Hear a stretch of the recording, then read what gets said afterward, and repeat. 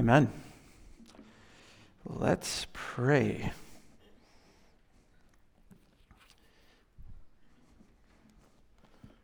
I said that too early. I apologize.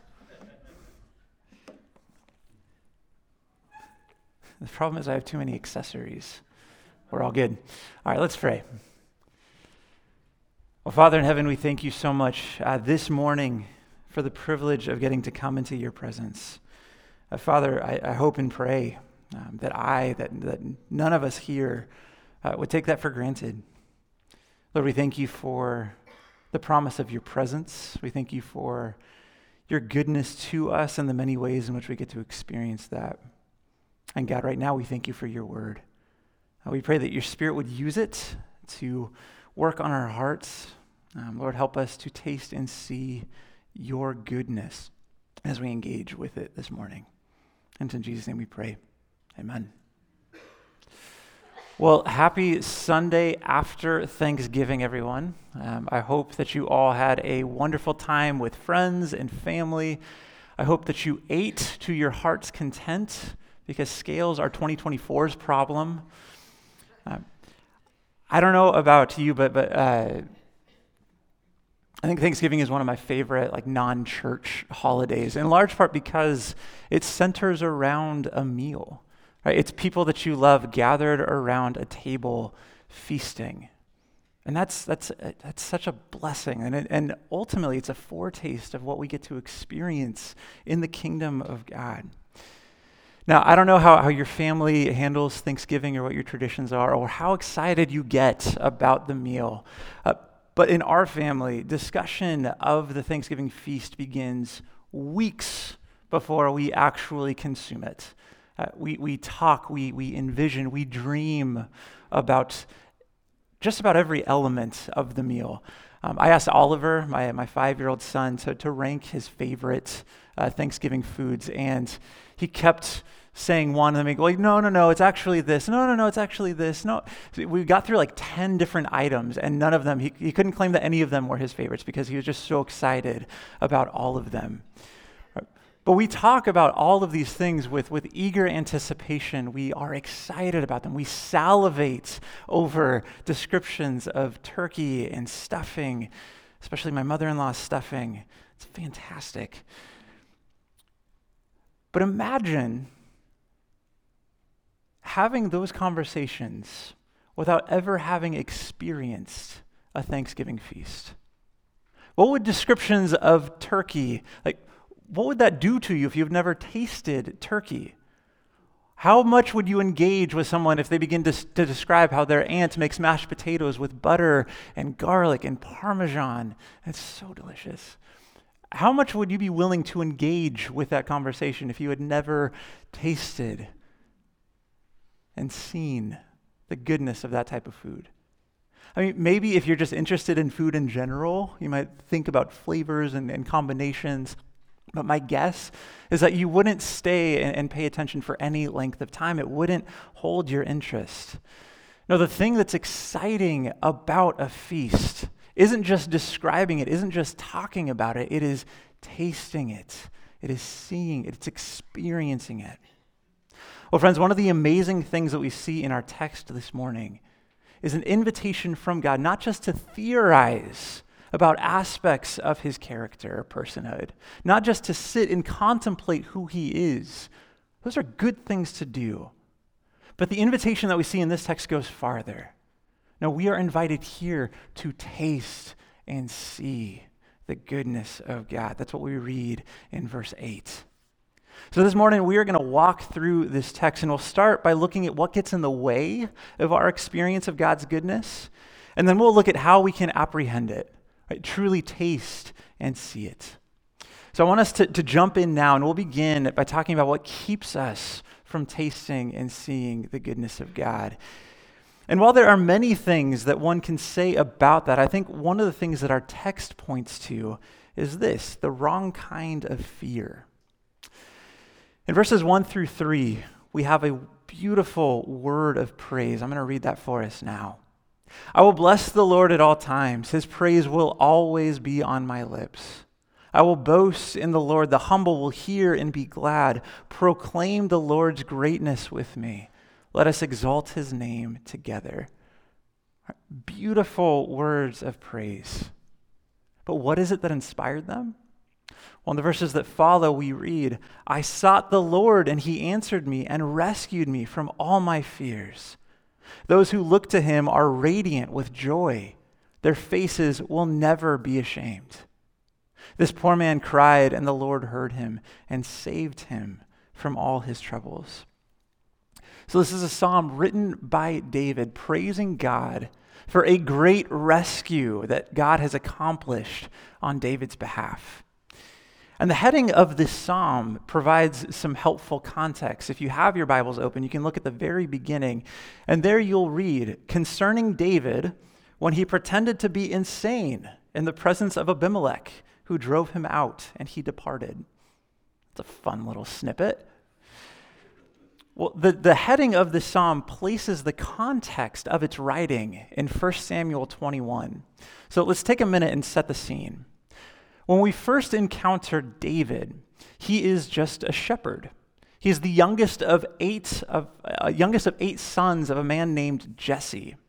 And in 1 Samuel 16, God sends Samuel, who is a prophet, to Jesse's house because he tells Samuel that he has chosen someone from Jesse's house, one of Jesse's sons, to be the king of Israel. So Samuel obeys, and he works his way down the list of Jesse's sons until he finally gets to David, the youngest and the smallest. And God tells Samuel, this is the one, this is the man that I have chosen. So Samuel anoints David as king. It's cool, right? But there's one problem. Israel already had a king, a man named Saul. And he wasn't really excited about the idea of giving up his power and his position. Well, in the verses that follow David's anointing, David is thrust into Saul's presence, first as a musician, as one who can play the lyre and calm Saul down. Calm Saul down. Those are the right words. So first, as a talented musician, David is put into Saul's presence, but then ultimately and most famously as a mighty warrior. David is the only one who is brave enough and competent enough to stand before Goliath and defeat him. Well, David ultimately kills Goliath, and after doing that, he immediately becomes a target of Saul's, because David begins receiving more and greater praise than Saul. So Saul makes it his mission to destroy David. So in 1 Samuel 21, which is the setting for this text, David is on the run from Saul. And you know that the situation is dire because of where David fled. David fled to a place called Gath. Gath was one of 5 major Philistine cities, the Philistines being the major enemies of Israel at the time. But not only does he run into enemy territory, not only does he run into the region of the Philistines, of the 5 cities that compose the major Philistine territories, he ran to Gath. He could have gone to Gaza, Ashkelon, Ashdod, or Ekron, but no. He went to Gath. And why does that matter? Well, guess who was born in Gath? This big guy. He's kind of mean. A guy by the name of Goliath, the man that David killed. That shows the desperation that David had. David is there ultimately to hide out, but as the giant slayer, he pretty quickly attracted attention. It doesn't take long for him to be noticed. And the servants of the king of Gath tell the king, the man who has come here for refuge, this David, is the man about whom our enemies sing. Saul has killed his thousands, but David his tens of thousands, likely implying we probably shouldn't let this guy stay alive for very long. So David, reading the in 1 Samuel 21, verses 12 and 13, took this to heart and became very afraid of King Achish of Gath. So he pretended to be insane in their presence. He acted like a madman around them, scribbling on the doors of the city gate and letting saliva run down his beard. Now, just a quick word about this text and our heading. Our psalm refers to the Philistine king as Abimelech, and this text we see that the king is called Achish. It is the same person, and neither account is wrong. Achish, as we see here, was the king's personal name, where Abimelech was the general name given to Philistine kings. The name in Hebrew means "my father is king." So just in case you're troubled by seeing the two names. It's the same person. All right. Anyway, so David, in order to avoid being killed by the Philistines, he feigns insanity, and it works. The king sees David and responds to his servants by saying, "Look, you can see this man is crazy." Achish said to his servants, "Why did you bring him to me? Do I have such a shortage of crazy people that you brought this one to act crazy around me? Is this one going to come into my house?" So it's an interesting story, is it not? Now we, 3,000 years removed, look at this account and think like, wow, that was clever, it's unique, it's interesting. And we see David managing to get out of a life-threatening situation by acting a little crazy. It may not be ideal, we may not choose to do something like this or desire to do something like this, but it doesn't strike us as this like earth-shattering, how could anyone do such a thing? It doesn't hit us as being a particularly big deal. Even if you're not the type of person that likes to put yourself out there and do embarrassing things, you may be able to move past this story relatively quickly. I am one of those people. A little known fact about me, when I was in elementary school, I was put in acting classes against my will. It was a situation where my mom was out walking with me, and a talent scout approached her and said, "Your son, he's so handsome." She was clearly on something. "Have you ever considered having him act?" And my mom said, "Well, maybe I should." And completely beyond my say or control, I ended up going to downtown LA every single week to go to these acting classes until they came to a screeching halt when I was instructed to act like a monkey on camera. And at 8, I'm like, no, I'm not going to do that. So all that to say, I identify with people who do not like to put themselves out there in such a way. But even for me, like reading this account, it doesn't really hit me as being anything particularly huge. But David, again, 3,000 years ago, as the anointed king in an ancient Near Eastern honor-shame culture, acting in this way would have been unthinkable. Acting in this way would have been a huge deal. It would have had the potential to ruin him and his reputation, even if it saved his life in the moment. So with all of this in mind, let's read once again verses 4 through 6. "I sought the Lord, and he answered me and rescued me from all my fears. Those who look to him are radiant with joy. Their faces will never be ashamed. This poor man cried, and the Lord heard him and saved him from all his troubles." Now think, what specifically is God being praised for? Deliverance, yes. But deliverance from what? Saul? The Philistines? I'm sure he's grateful to have been delivered from both, but that's not what's mentioned here. Instead, David praises God for delivering him from all of his fears. From a place of desperation, David, a poor man in this circumstance, calls out to God and is saved from his troubles. Troubles, a word also, you could also translate the word that's translated troubles here as distress or anguish. And I think it's instructive here that David appears to recognize, right, that his biggest problems aren't his circumstances. His biggest problems aren't his enemies. His biggest problems are his fears.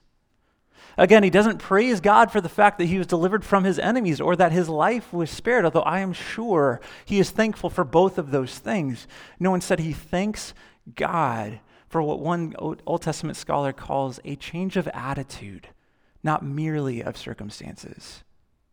God has given David, in addition to deliverance, a new outlook that will enable him to have joy and peace despite his circumstances. God has given David the gift of perspective. And this is evident in verse 5. Those who look to him are radiant with joy. Their faces will never be ashamed. David writes this immediately after he has literally just brought shame to his face, right? Letting spittle run down his beard. Something that just wasn't done. But David has been delivered from his fears, from his troubles, from his anguish. He's been given a hope that despite his circumstances, despite the current feelings of shame he may be enduring, that he will not be put to shame in an ultimate sense. Why? Because he is known by God. He is seen. He's been heard. And that is enough. He's putting into practice Paul's words that we looked at not too long ago in Philippians 4. Right? David makes his requests known to God, and as a result has been given the peace of God which surpasses understanding. So consider for a moment, what fears would you like to be delivered from? What keeps you up at night? What things are you afraid of? Afraid that will put you to shame? Are they fears at work? The idea that you've got a reputation to uphold, that you want to be seen in a certain light, as having significance, as being a decision maker? Are you afraid of making the wrong move and then being proven obsolete? Are your fears surrounding family? Are you nervous about how your kids are going to end up? The friends that they're going to make, the people that they're going to marry?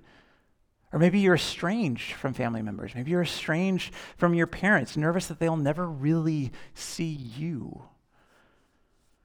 Whatever your source of fear may be, true, lasting hope and peace won't come from the right circumstances. Instead, they come from the God who stands beyond them, who is able to deliver us from our fears and save us from our troubles. He is the one who promises to go before us, to be with us, who won't leave us or abandon us. Therefore, we don't have to be afraid or discouraged. The wrong kind of fear keeps us from hearing this assurance, from trusting in God, and from tasting his goodness. So what is it that we need instead? We need the right kind of fear. In verse 7, we read, "The angel of the Lord encamps around those who fear him and rescues them." If you're thinking, oh, wait a second, I thought we were supposed to get rid of our fears, but now we're being told that we need to fear in order for the angel of the Lord to encamp around us? Like, what's that all about? Well, in the Bible, there is a wrong and a right type of fear. And the two are depicted here in this text with two different Hebrew words. The fear described in verse 4 is depicted by the Hebrew word megorah. It's terror or dread, and it's a fear that's rooted in circumstances. Right? What if this goes wrong? What if I lose everything? What if I don't make it? This is what God is able to deliver us from. Well, the second type of fear, the right kind of fear, seen here in verse 7, is depicted by the word yareh. This is a reverence and an awe before God. And it shares the same root as the word yirah, also typically translated fear and described in verse 9, in Proverbs 9, as the beginning of wisdom. Now again, this isn't terror or dread. Instead, this is awe. Now, awe isn't something that we talk a great deal about in our culture. I was reading something recently in which a writer was bemoaning our misuse of the word awesome. He complained, "I find it hard to think of a word that is more unmoored from its root as awesome." The word awesome literally means extremely impressive or daunting, inspiring great admiration, apprehension, or fear. And we use this word to describe a sandwich, among other things. Although I must say, the post-Thanksgiving sandwich with the turkey and the stuffing, and it is pretty awesome. But I think our misuse of the word awesome just goes to show how little we think of or truly experience a sense of awe. Interestingly, however, I just got a book by a psychology professor at Berkeley by the name of Dacher Keltner entitled Awe, the New Science of Everyday Wonder and How It Can Transform Your Life. And in this book he writes, I've taught happiness to hundreds of thousands of people around the world. Now 20 years into teaching happiness, I have an answer. Find awe. While awe isn't something that most people intentionally think about in our culture on a regular basis, it is something that we all crave. I read an article recently in the New Yorker about Monster Jam, and I said that you heard that correctly. An article in the New Yorker about Monster Jam, and typically you don't see articles about Monster Jam in such publications, so I was very interested, and I read it, and I'm glad I did. If you don't know what Monster Jam is, it's an organization that puts on monster truck rallies, which the article explains these days are less like Demolition Derby Crash Fest than aerial acrobatic shows involving 12,000-pound vehicles.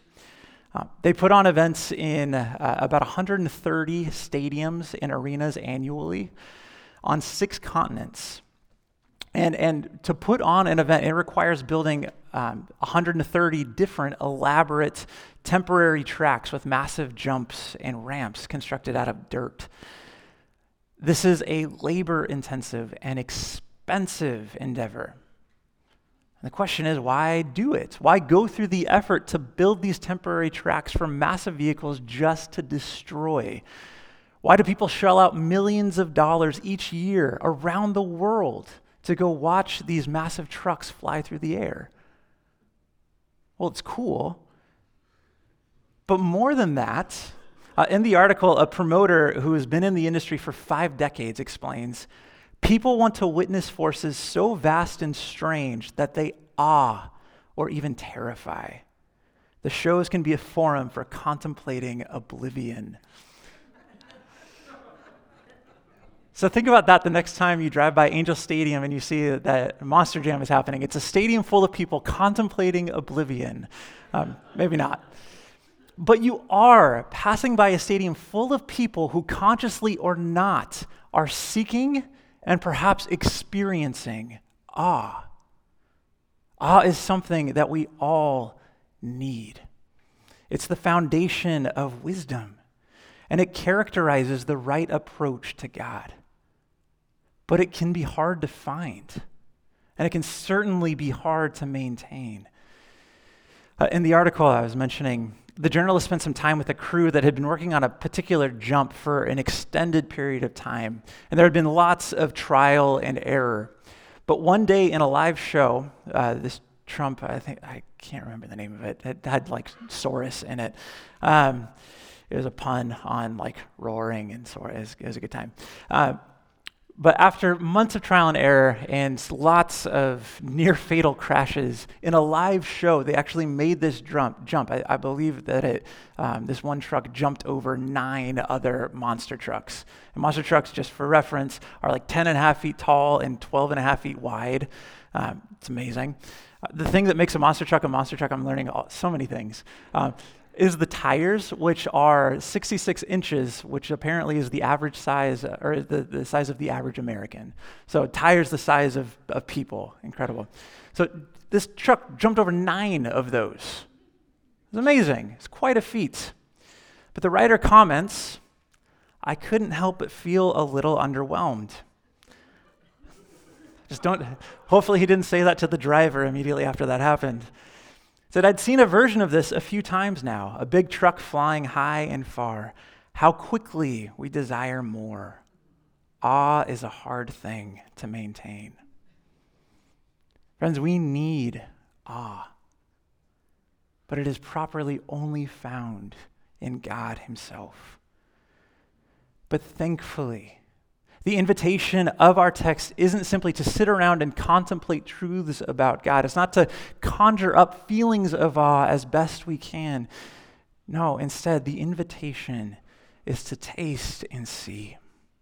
So let's read verse 8 together. Taste and see that the Lord is good.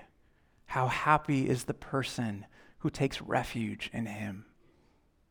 About this verse, the great 19th century preacher Charles Spurgeon wrote, "Make a trial, an inward experimental trial of the goodness of God. You cannot see except by tasting for yourself. But if you taste, you shall see. For this, like Jonathan's honey, enlightens the eyes." Now, when Spurgeon says Jonathan's honey, he's referring to a story about Jonathan, who's the son of King Saul and ironically also the best friend and companion of King David.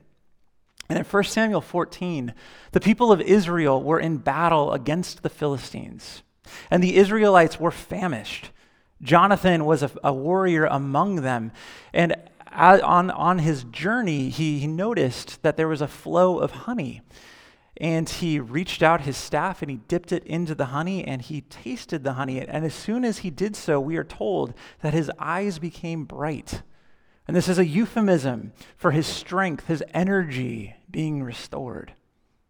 Now the other Israelites saw the honey that Jonathan also saw, but they didn't take any because Saul had given orders that no one was allowed to eat until his enemies had been defeated. Jonathan hadn't heard the order, and when someone saw how Jonathan disobeyed, they told Jonathan, "Your father strictly charged the people with an oath, saying, 'Cursed be the man who eats food this day.' And the people were faint. Then Jonathan said, 'My father has troubled the land. See how my eyes have become bright because I tasted a little of this honey. How much better if the people had eaten freely today of the spoil of their enemies that they found. For now the defeat among the Philistines has not been great.'" All right, here's a situation in which everyone knows that there is this thing that will revive. It will give energy, it will renew, but only one person has tasted and seen. Only one person has experienced it.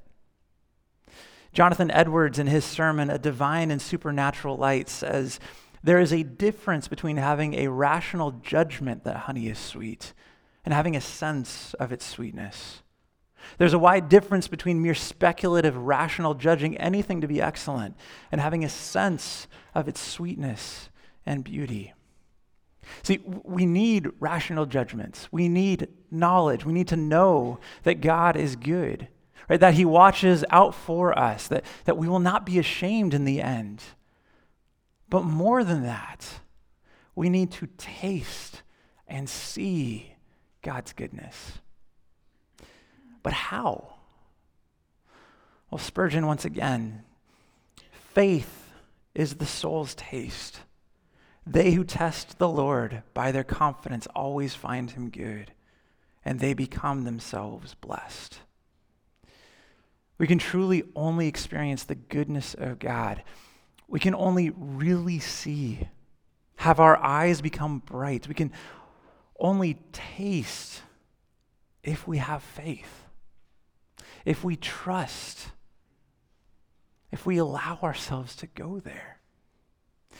Now, interestingly, in his book about awe, Keltner says one of the primary ways that we find awe is in observing moral beauty. And our passage points to the greatest source of moral beauty the world has ever seen. We're told in verse 7 of Psalm 34, "The angel of the Lord encamps around those who fear him and rescues them." The angel of the Lord is a mysterious figure throughout the Hebrew Bible, and one who is closely identified with and able to speak for God himself, and yet is distinct from him. And this reality has led many scholars to believe that references to the angel of the Lord in the Old Testament are actually visions of Jesus before he became incarnate, before he took on our humanity. And the promise here that the angel of the Lord encamps around those who fear him. Friends, that promise comes to fruition in Jesus, who we're told in John 1 became flesh and dwelt among us. The word translated dwelt literally means encamps, set up a tent. And why did Jesus do that? So that we could taste and see the extent of his goodness. So we could taste and see the beauty of his grace as he laid down his life for us. So the question for us today is, will we taste and see? Will we have faith, which is the soul's taste? If you're here today and you're contemplating the faith, the call of this text is to take the next step, to reach out your staff like Jonathan did and dip it in the honey. Allow faith to open your eyes. And if you're feeling like you can't, like there's some block, give that over to God, for faith itself is a gift, as Paul tells us in Ephesians 2. For you are saved by grace through faith, and this is not from yourselves, it is the gift of God, not from works, so that no one can boast. Sometimes all we can pray is, I do believe, help my unbelief. And that is a prayer that God answers. And if you're sitting there thinking, I have believed this stuff my whole life, well then ask yourself, where am I not trusting God? Where are my fears speaking louder than God's assurances? What other sources have captured my heart, my trust, my affections? Friends, may we all today taste and see the goodness of God. May he brighten our eyes through faith and change us as a result. Taste and see that the Lord is good. How happy is the person who takes refuge in him. Amen? Amen. Let's pray.